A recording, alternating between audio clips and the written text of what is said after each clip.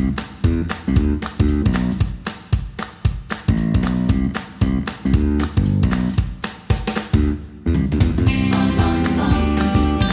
I'm Angie, and I want to welcome you to our podcast. We are the Faith Lift Sisters, for women who love Jesus and who have committed to spending time together studying the Bible and growing in friendship with each other. We love being together, and we hope that you will enjoy your time with us. Well, hey there. We are in 1 Timothy 3 today. Actually, this whole week we're in 1 Timothy 3. And we're going to jump in at the beginning of 1 Timothy 3. That's a good place to start. Let's start at the very beginning. To quote my friend Maria from The Sound of Music, let's start at the very beginning. Oh, yeah. And now I very sang. good place to start. Yeah, you've sung for us. Now I sang, and now you understand why I don't. So anyway, but listen, we were talking about last week. Last week was a lot, right? Like we felt like last week was kind of problematic, troublesome in some ways. But at the same time, like we know that the Bible is not problematic. So that's hard to say that. But anyway, we've had a lot of thoughts and there's been a lot of discussion. So we just want to touch bases on that a little bit before we get into Timothy 3. Yeah. So really specifically, this is the part where Paul says, ladies, go home, shut up, and have babies. Not quite like that. Right. That was your take on it. That's kind of what kept happening. And we're talking about Timothy 2:9 to, let's see, is that 15, 14? 15. So 15. Yeah. 15. And so felt like rough to me a little bit. And so I thought, I kept working at it. I kept going at it because it's like, there's something going on here that I felt like we were missing. And maybe we weren't. I just thought I wasn't done talking about it.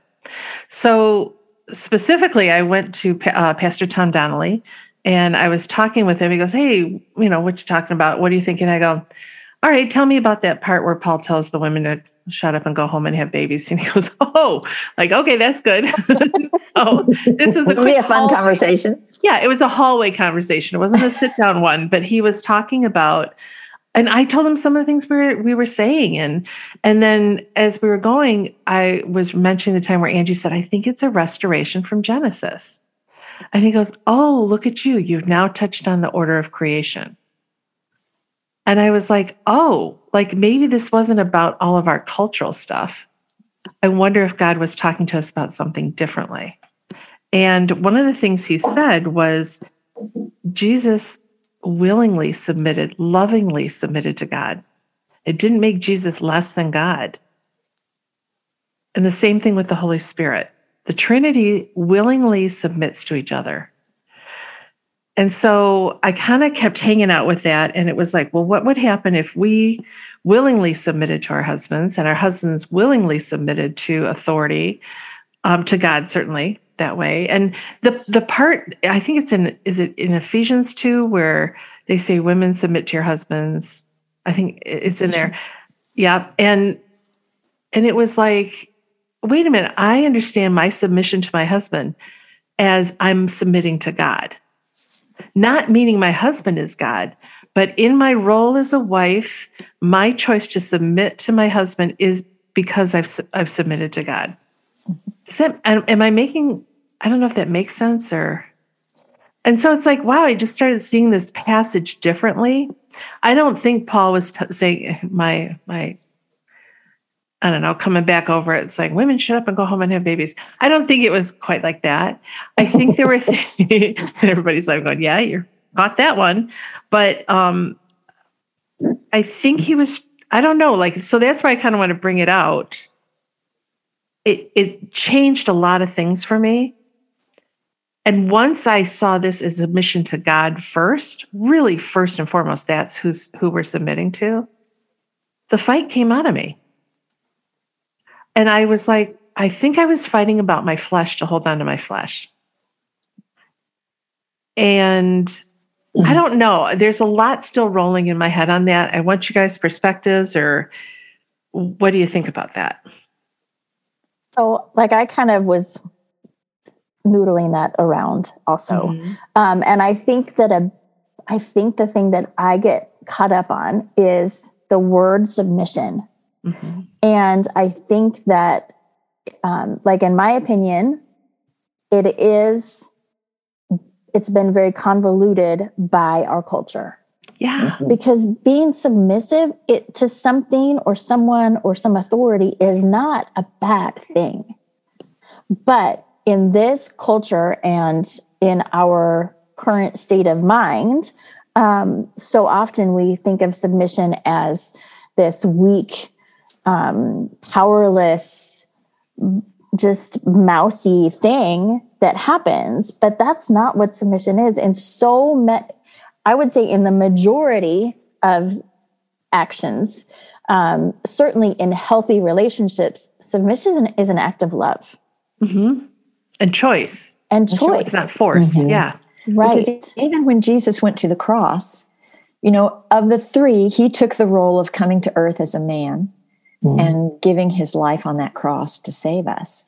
We know that was not an easy thing for him because he prayed to the Father, Lord, if there's any way that you can remove this cup from me. And yet in submission to the Godhead, he made that choice to be crucified, to give his life. I mean, that was a choice that he made. Nobody took his life from him. He says very clearly in the scriptures, I laid down my life. Nobody took it. So I do think that, we do get caught up in our cultural thing. I'm a pretty independent woman. Yeah. And I was raised right at the cusp of the women's liberation movement. So women were finally allowed to work or they were more apt to work. And so I think it really grates against us a little bit culturally. We're a little more educated this generation. We've kind of been single longer sometimes. We've had more opportunity to make our own choices and choose our own direction. And so I think when we read this, it's like, what? That's so against everything that I grew up thinking I needed to do with my life. But I do really believe that it goes back to that everything we do, we should be doing as unto the Lord. That's what the word tells us. And so submission is such a big part of that. And we can't get bogged down in, gee, I'm only an eye, I wish I was a foot. Or gee, I'm only a foot, I wish I was an eye. We're the body of Christ. We all have a different role to play. Men have a role, women have a role, and then each of us individually has a role. We've got to be okay with that, just like Jesus was okay with that. Yeah. I think... Oh, go ahead, Terry. No, go ahead.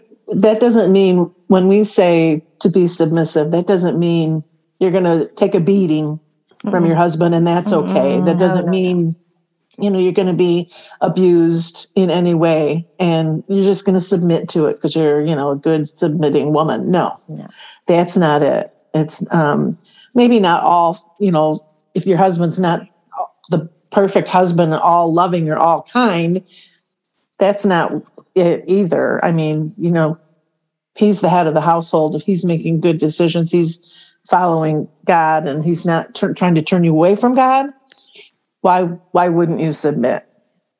And if he's loving you, if he is a really loving husband, it's really easy to submit. So submit to anything that's horrible. Yeah. I think we look at that word submission like that means that's a one-way thing. I have to submit to you. But that's not really true. Jesus had discussion with the Father and with the Holy Spirit about submission, about the things that they had decided would be done. There was discussion going on throughout the whole time he was here on the earth. So it's not a one-way street. I'm telling you, you have to do this. I think in submission, there can also be dialogue.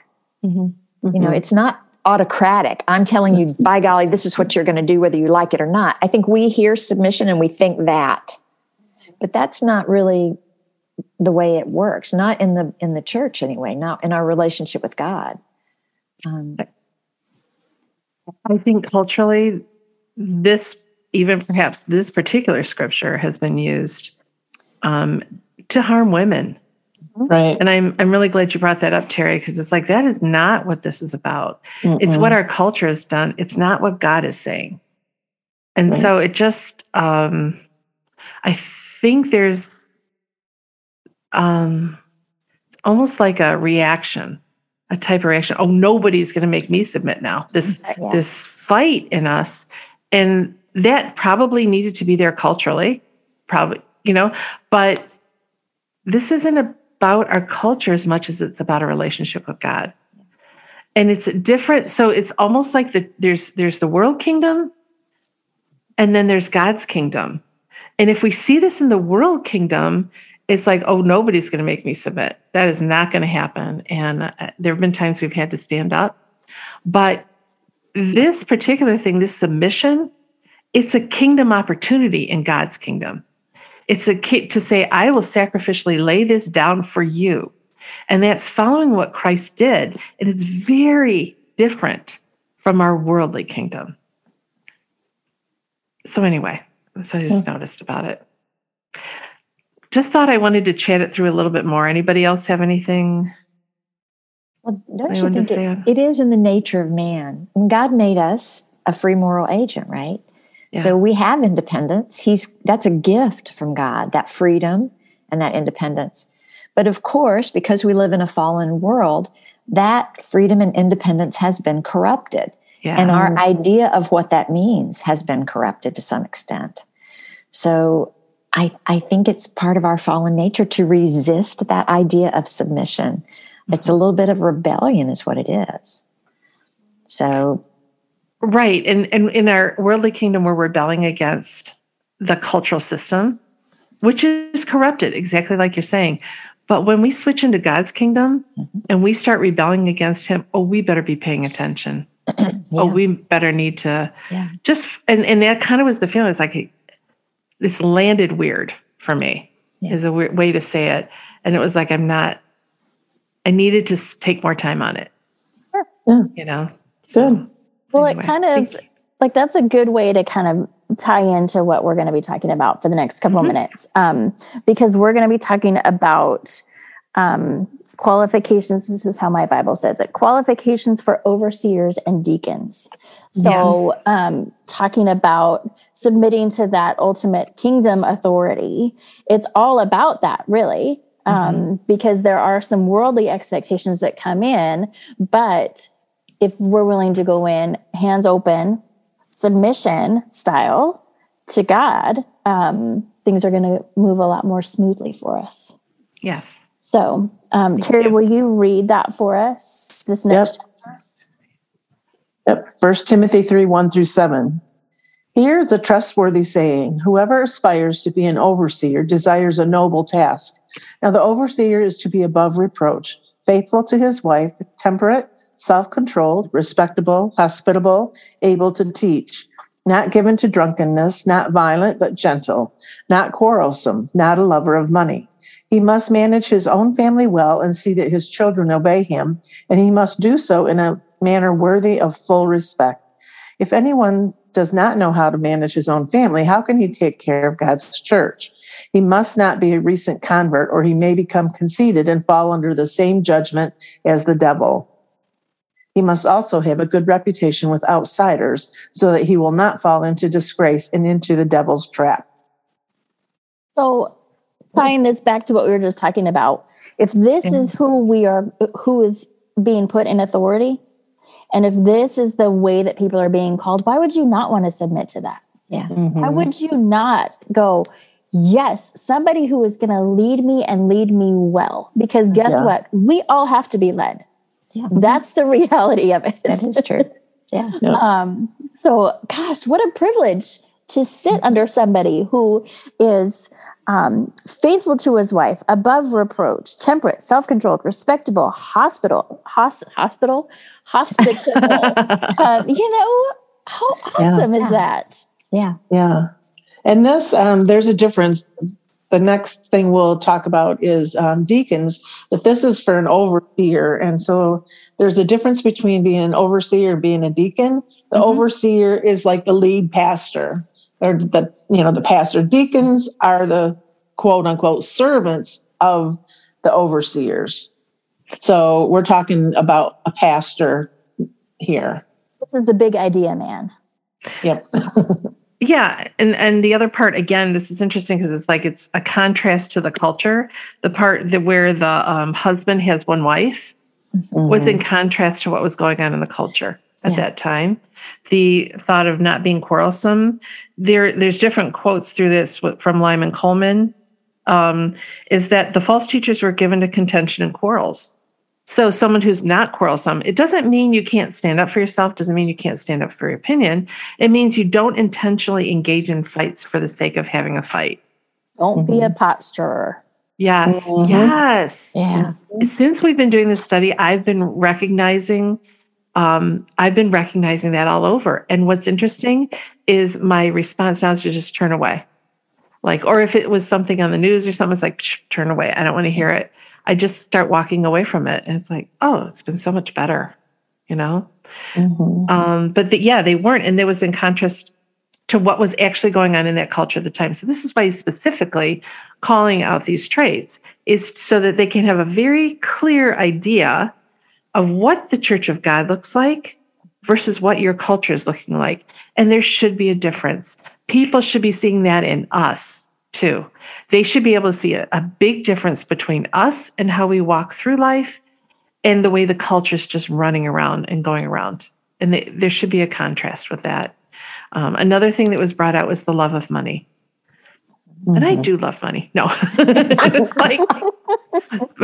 it doesn't rule my life. It doesn't do anything. It's clearly I work. I mean, that's one of the things, but money's just money. Yeah. And it's used for God's kingdom and it's used for God's purposes. The difference here is, and we talked about this, I don't know, maybe a week ago, 2 weeks ago, is the false prophets and the people who were new to the faith, but were just a little bit off, right? And why would they want to be false prophets? Why would you want to be teaching these false things? And we dialed it back to the fact that it was one, pride, and two, that it was going to bring you fame and money. Filthy lucre. Filthy lucre. So anyway, that's kind of where this comes from, is don't be saying stuff and doing stuff just to build yourself up. Yeah. It's interesting that if that is your goal, you can look like winner, chicken dinner here. You can. Yeah. I mean, you'll get tons of people following you, everything. But how long does that last? And what's the eternal benefit of that? What's the cost? Yeah. The ultimate cost of that is pretty bad. Ooh. I like verse 4 that says he must manage his own family well. See that his children obey him, and he must do so in a manner worthy of full respect. You know what? There's so many men that are heavy-handed with the kids. You'll do as I say. You're living under my roof, and it's my way or the highway. And it's sometimes you do need to put your foot down. That's for sure. But you know what? In a manner worthy of full respect. That means he's doing it lovingly. Yeah. He's doing it for the best of the children. He's not heavy-handed with them. And Suzanne, remember you told your dad not to exasperate the children? Yes. I thought of that verse when I said this. It's you know what? There's no guarantee your kids are going to turn out right. I think, that first, they'll come back to it. Hopefully but if you're treating your kids with love and respect to them as well, you're going to have better results. Yeah.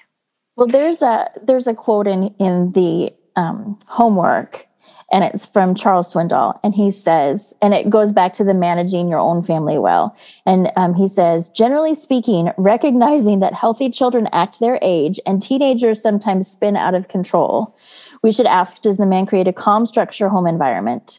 Does he hold his children to reasonable expectations that instill a sense of personal dignity? And do they esteem him and show him his honor? So here's the thing about that, is we have to realize that people are people, and kids sometimes lose their flipping minds.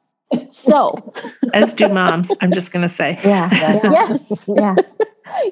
But kids sometimes just go off the rails. And sometimes that's, part of the learning curve. We all had times where we were, especially growing up, you're testing your boundaries and you're you're feeling your way out and you're pushing and pushing and pushing. And we've all had kids with meltdowns in the grocery store. Mm-hmm. And I don't know about you, but like when my kids were toddlers, there was a time where I literally picked them up out of the cart and left the cart and walked out of the store and told I will never forget where I was or who I told, but I said to the lady, I am so sorry to leave this mess for you, but we have to go melt down somewhere else.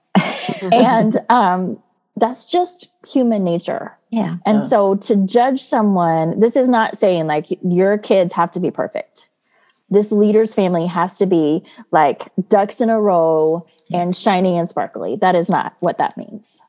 So that's not an attainable thing. And that's not something that we should hold those in front of us. We should not hold those accountable to that. Does that make sense? Yeah. Yeah. And just, and hearing, so there's the psychology, just throwing a little bit in, there's attachment styles, different attachment styles, like anxious attachments, disorganized attachment, but there's secure attachment in there too. And so it sounds like bottom line, if you create this secure attachment, these meltdowns will happen within that. And so it's not specifically looking at the meltdowns per se. It's like, what's going on underneath this? Is this child being respected? Is this a loving parent who is making those corrections that need to happen or allowing those meltdowns that need to happen? But is this happening within a secure attachment? And we want that for our leaders because we want to know, they can go off the hook too. But bottom line, what's their relationship with God? Is it a secure attachment to God? What are they reflecting? Right? How are they? So part of as I'm thinking this, there was a question in there too. I'm not sure where it is, but it was about why do we want people to be mature like this? How come we can't just take a new believer and go, ta-da, boom, here you go. And I think a part of that is because they haven't developed that attachment with God yet. They haven't matured.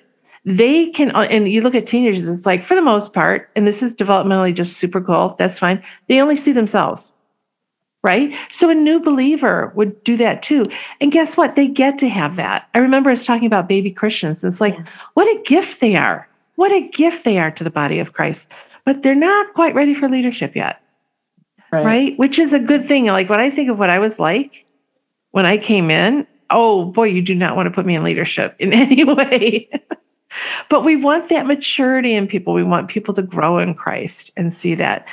And so that's a test that we need to look at. Like when we're believers and we're choosing to submit under these bishops or overseers, we want to be able to test that with the Word of God too. We want to test, is their attachment strong?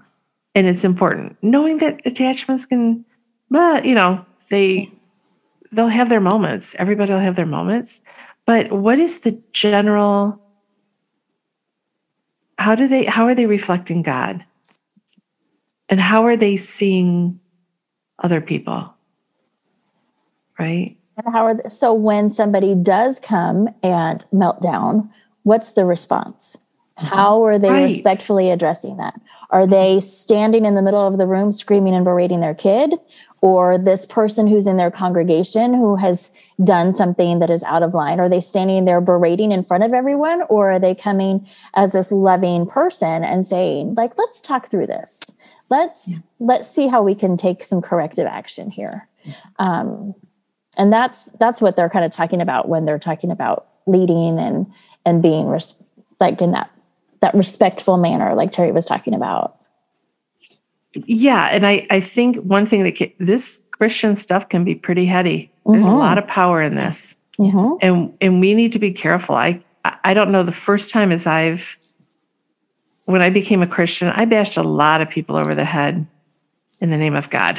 With your Bible? With your Bible? Which is like whatever. And it was like, it's heady stuff.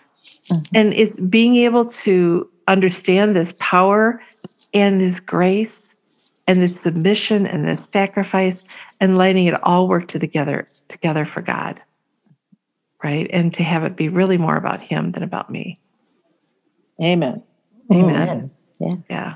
That was years in work, though. I just want everybody to know that. Well, and that's why we don't just let somebody come into the church, they're just newly saved, and we promote them to some kind of position of authority, because while that enthusiasm is a gift to us, I love how you said that. New believers bring that enthusiasm, but enthusiasm has to be tempered with experience and maturity, so that we don't just have all kinds of crazy stuff going on all the time. Right. Well, the one of the words I don't remember if it's Greek or what it is, but word for overseer is presbytera, and that the definition of that is a seasoned male overseer. So you have to have some maturity behind you to be in that position. There's a lot of people that depend on you. And a lot of people are looking at you in when you're in a leadership role to say, okay, that's what I'm supposed to do. Yeah. So you better have some behind you and some maturity. Yeah. Yeah. One of the last thing in my homework that I wrote was that there is a lot of weight that goes into this leadership. Yeah. So don't take it lightly. Don't take it lightly when you're asked to do it, and don't take it lightly when you're looking at those who are going to be in leadership over you. Yep. So, and we should be praying for them. Absolutely. It's tough. And not just our church leaders. No, everyone. Right. And he exhorted this earlier too. Yep.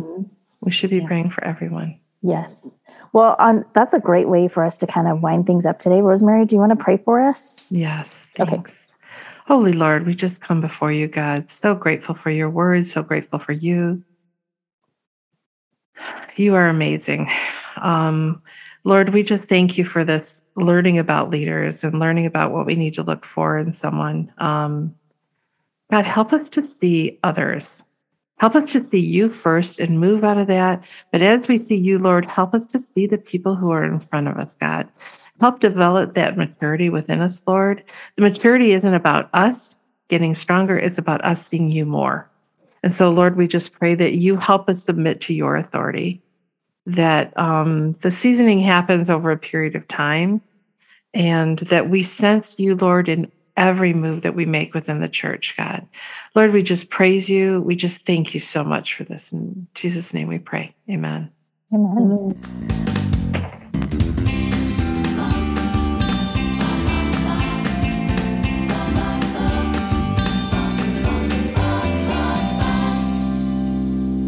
And cut.